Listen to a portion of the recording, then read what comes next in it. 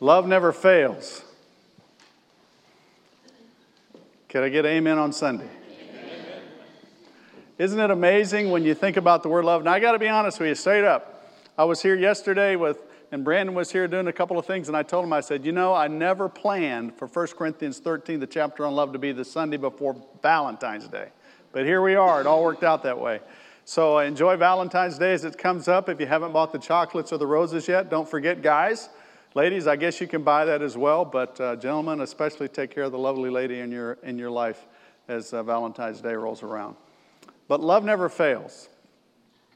If you were with us in the adult class this morning, we chatted just a few moments about the importance of love. Love is the foundation upon which all of our activities, our conversation, our life in Christ should be built.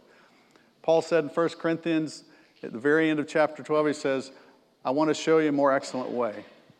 And the more excellent way is the way of love. We can have all kinds of gifts. As a matter of fact, Paul says in the first verse of chapter 13, he says, if I speak in the tongues of men and of angels, but have not love, I'm only a sounding gong or a clanging cymbal. You know when someone is not sincere in a conversation. You know. When you are speaking with someone about Jesus, when you're speaking with someone about what this relationship with God means to you, they know if it's coming from a place of love or not. Because they can see through it just like that. And they know the insincerity and the disingenuineness of what you're saying if it doesn't come from a place of love and you sound like a bunch of clanging cymbals and gongs and whatever else they had going on in all of the temples in the first century. It means nothing to anyone.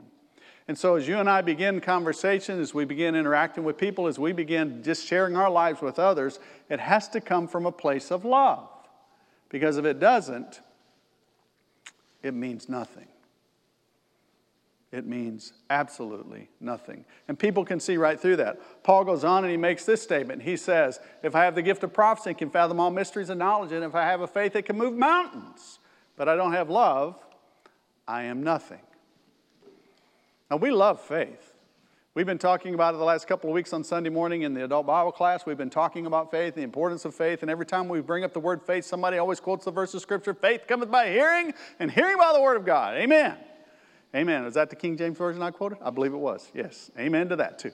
Amen. I'm telling you, you guys, when we talk about faith, that is the ultimate. That's our verse. That's our go-to conversation. Faith cometh by hearing and hearing by the word of God. But if there's no love in any of that conversation, it means nothing. Amen should be loud and clear. Yes, it means nothing.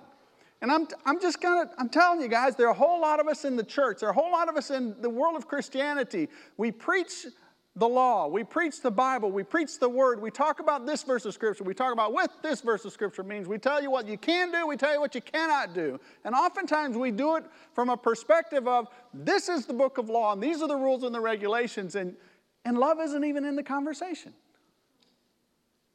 It's more about the do's and the don'ts. And I promise you, if we would sprinkle it all with love, if we would build the whole conversation from a perspective of love, it would mean so much more to somebody.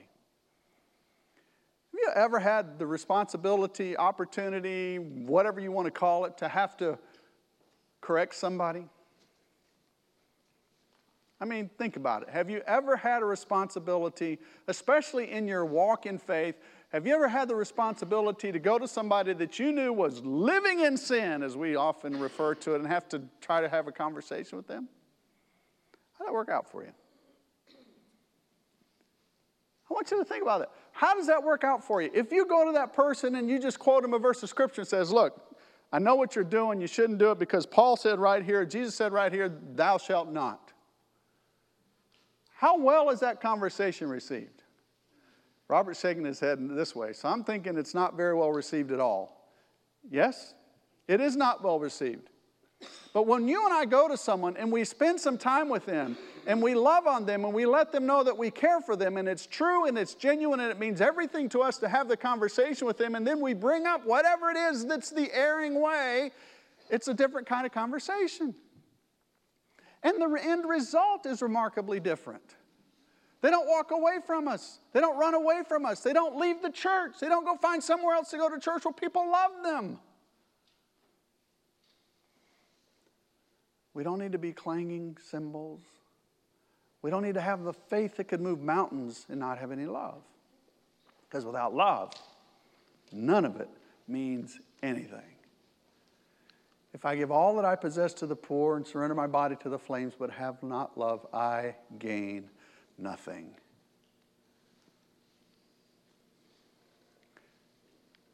We all live pretty good lives.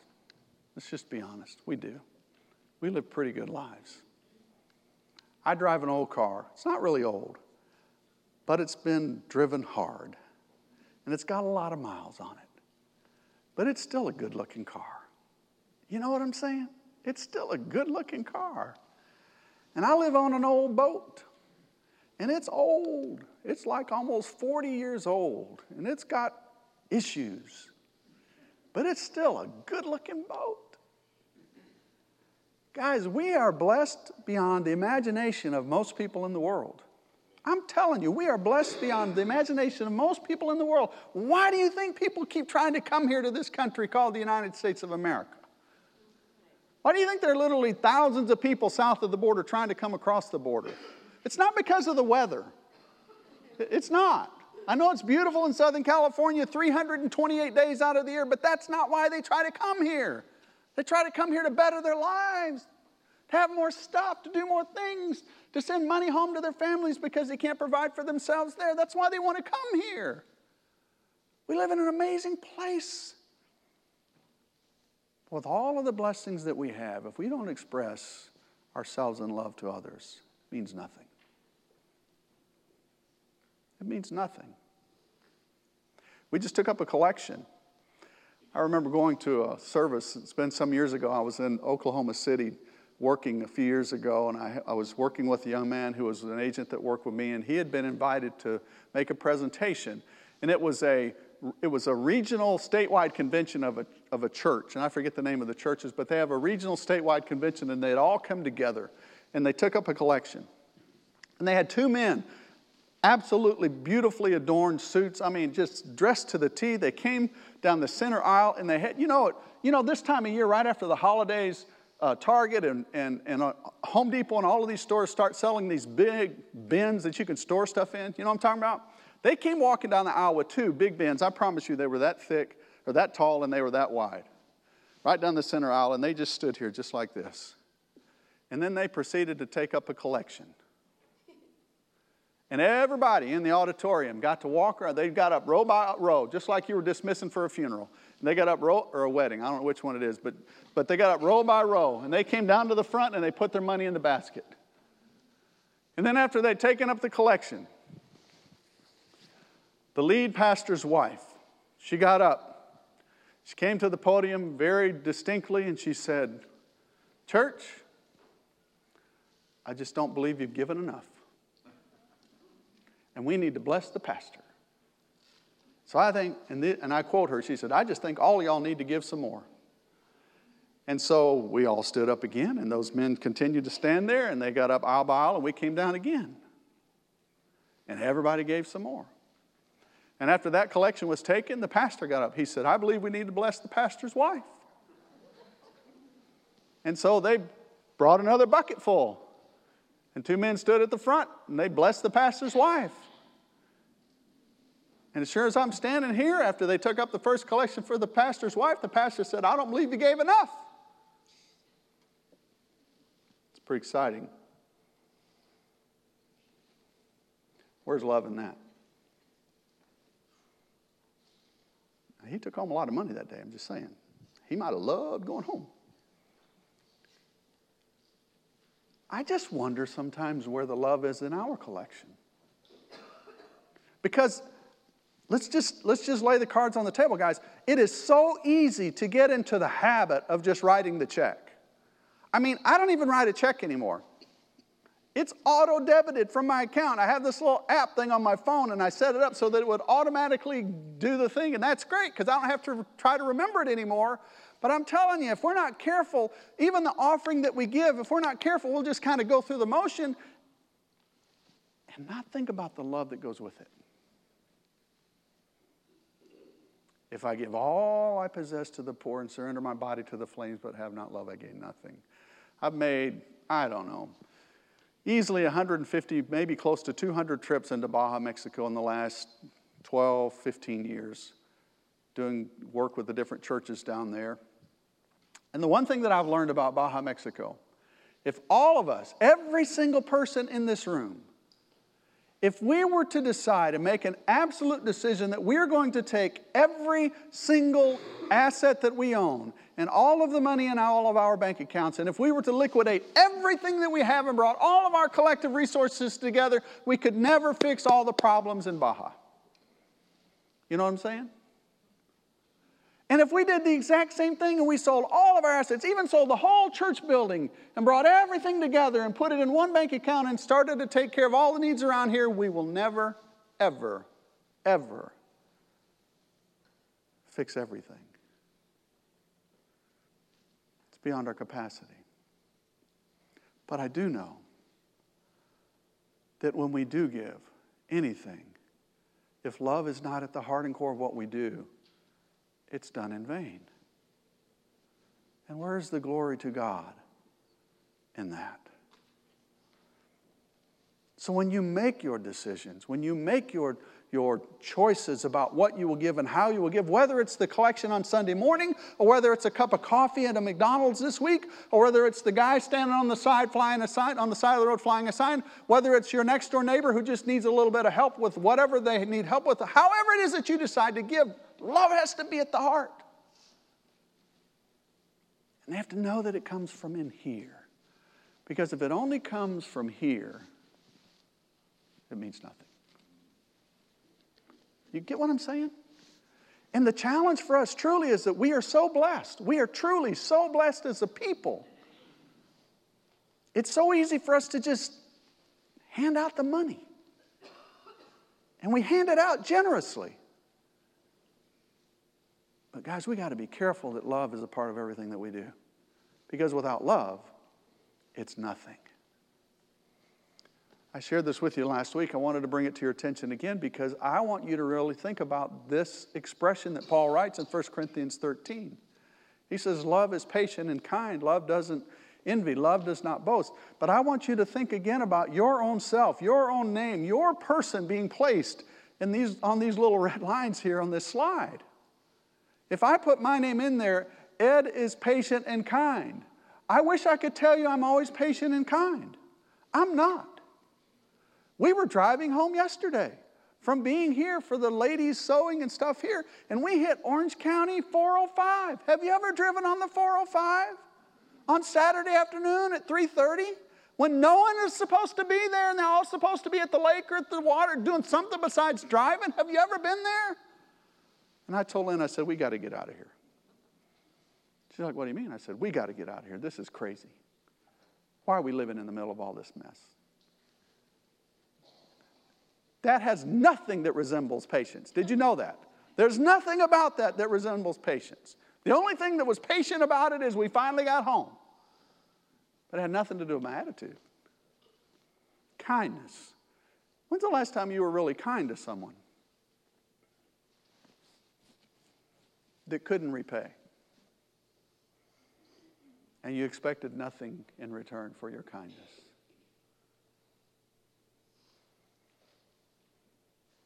Jesus helped people all the time. He reached out to people all the time, and he did, and they couldn't repay him. How do you repay a man who just fed thousands of people? How do you repay him? How do you repay the man who just healed the blind or raised the dead? How do you repay him? You can't repay that.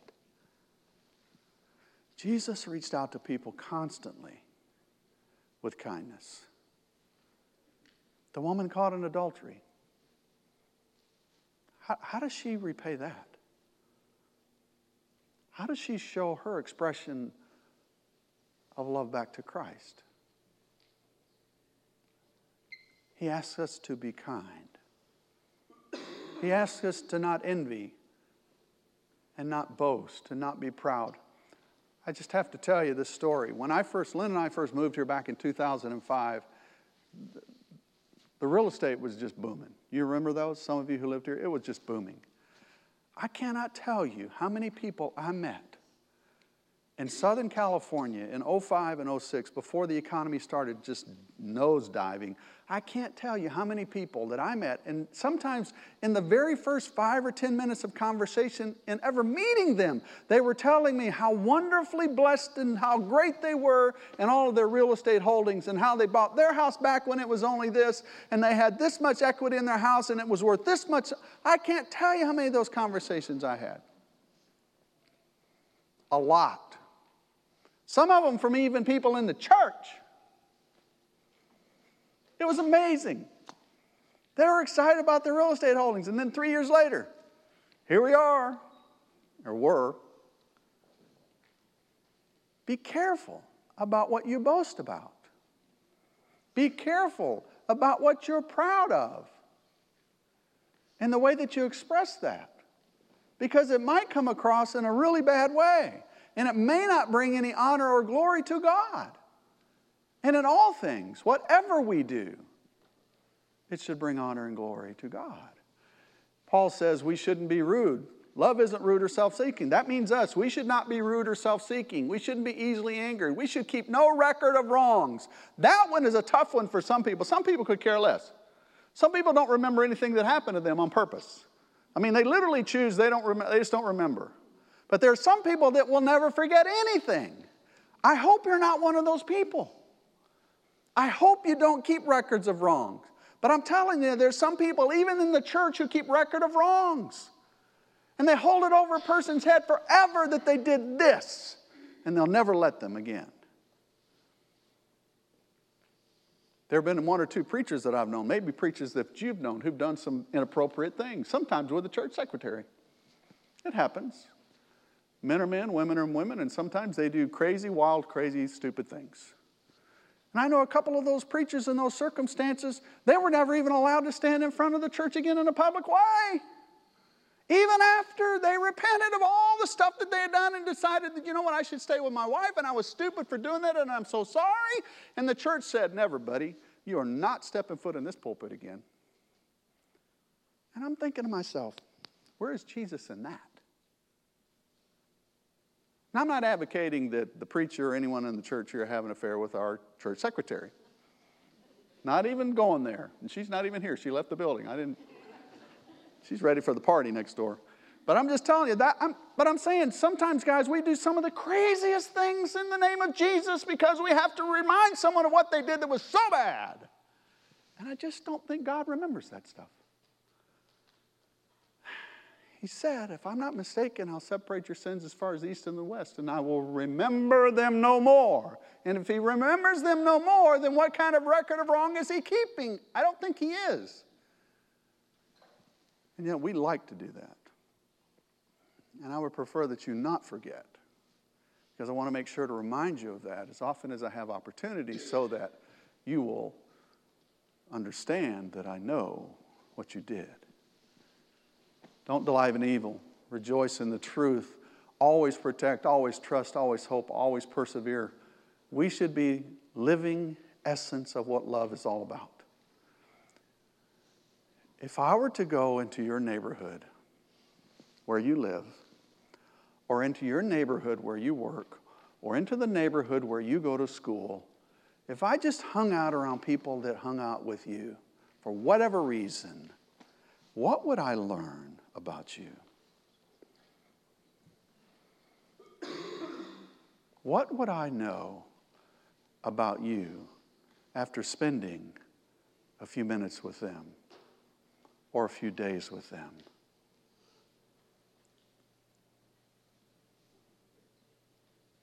You and I have to be very careful that we live a life that's full of love, because that is the most powerful way for us to live. Because people are watching us, and they are looking at us, and they are examining our lives. They may not be believers. They may not care 2 cents worth of anything to do with God or religion or Jesus or anything, but I promise you, they're watching you, and they're looking at you, and they're remembering you and how you live. We should be the living essence of what love is all about. And love is all of those things. But most importantly, love never fails.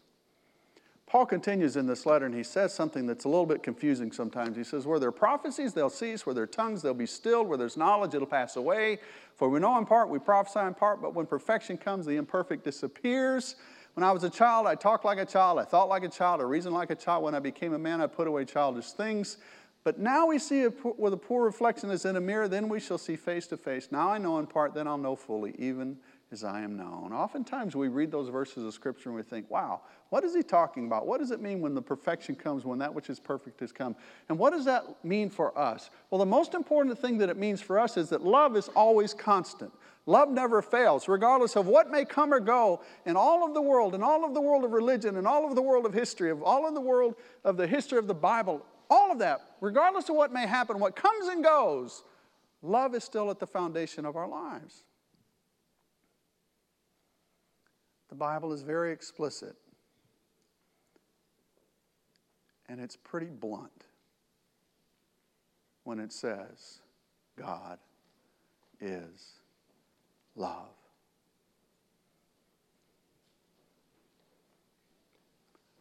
God is love. And God so loved the world that he gave his only begotten Son. So regardless of what you may ever think about all of these wonderful gifts of the Holy Spirit, regardless of when they started, regardless of when they may ever stop, at the end of the day, the most important thing is love never fails. And if you and I can just begin to grasp just a little bit about what that truly could mean for us, then it might change how we talk to people. It might change how we interact with people. It might change how we talk to our spouses and our kids. It might change how we talk to our next door neighbor. It might even change how we drive home on Sunday afternoon. Because love is what it's all about. It is the love of God in us that causes us and calls us to be the people that he wants to be. So my question for you now is, can love truly be the one thing that remains when everything else is gone? Because someday, all of those gifts, they will be pointless and useless, because we will stand before the throne of heaven. One of these days, everything that's happened in the world of the Bible, all of those things, they'll be gone. And we'll be standing before the judgment seat of God. And then he will ask a question. Did you love me? Just like he asked Peter, sitting beside, I think God is laughing right now. That is so cool. I think God gets it. Don't you? He gets it. See, he knows what it's all about. It is about love. And if we were filled up with love as much as that little one right there that's laughing is laughing, man, would it not be a cool way to live? It would be so cool. That's why I like kids in the auditorium. Because you never know what you're going to get. And it's great. The greatest of all is love. It's greater than faith. And we put a whole lot of stock in faith. It's greater than hope. We put a whole lot of stock in hope. But I'm telling you, love is where it's at. Love is the most important thing. Because if we start with love, everything else will take care of itself. It'll all fall in place. When we start with all the other stuff without love, it means nothing. It's all just a bunch of noise. It's just a bunch of clanging cymbals. See? Still laughing at it. God knows the simplicity of love. He wants us to be that way. And so this morning, I just ask you if you can allow love to be the greatest gift that lives in your life. You know, I'm like Paul. I wish you could speak in tongues more than anybody else in the world. I wish you could prophesy. I wish you had the gift of healings. I wish you could do miracles. I wish you could do all of those things. But more than anything else, I wish that this church would be known by its love. Because if this church is truly known by its love, then we can't have enough services to fill the building. We just can't. And so I invite you and I challenge you to take the love of Jesus with you everywhere that you go. Because that truly is the greatest gift And it truly is the greatest expression of who He is. It's His love that lives within us. So Brandon is going to come and lead us in a song. I think I skipped the slide over too far. He's going to lead us in this song, How Deep the Father's Love. And as we sing this song, I invite you to consider your life with Christ. And consider how you can go from this place this week and take the love of Jesus wherever you go, in whatever circumstance and conversation that you may have. Let's stand and encourage one another as we sing this song. How deep the Father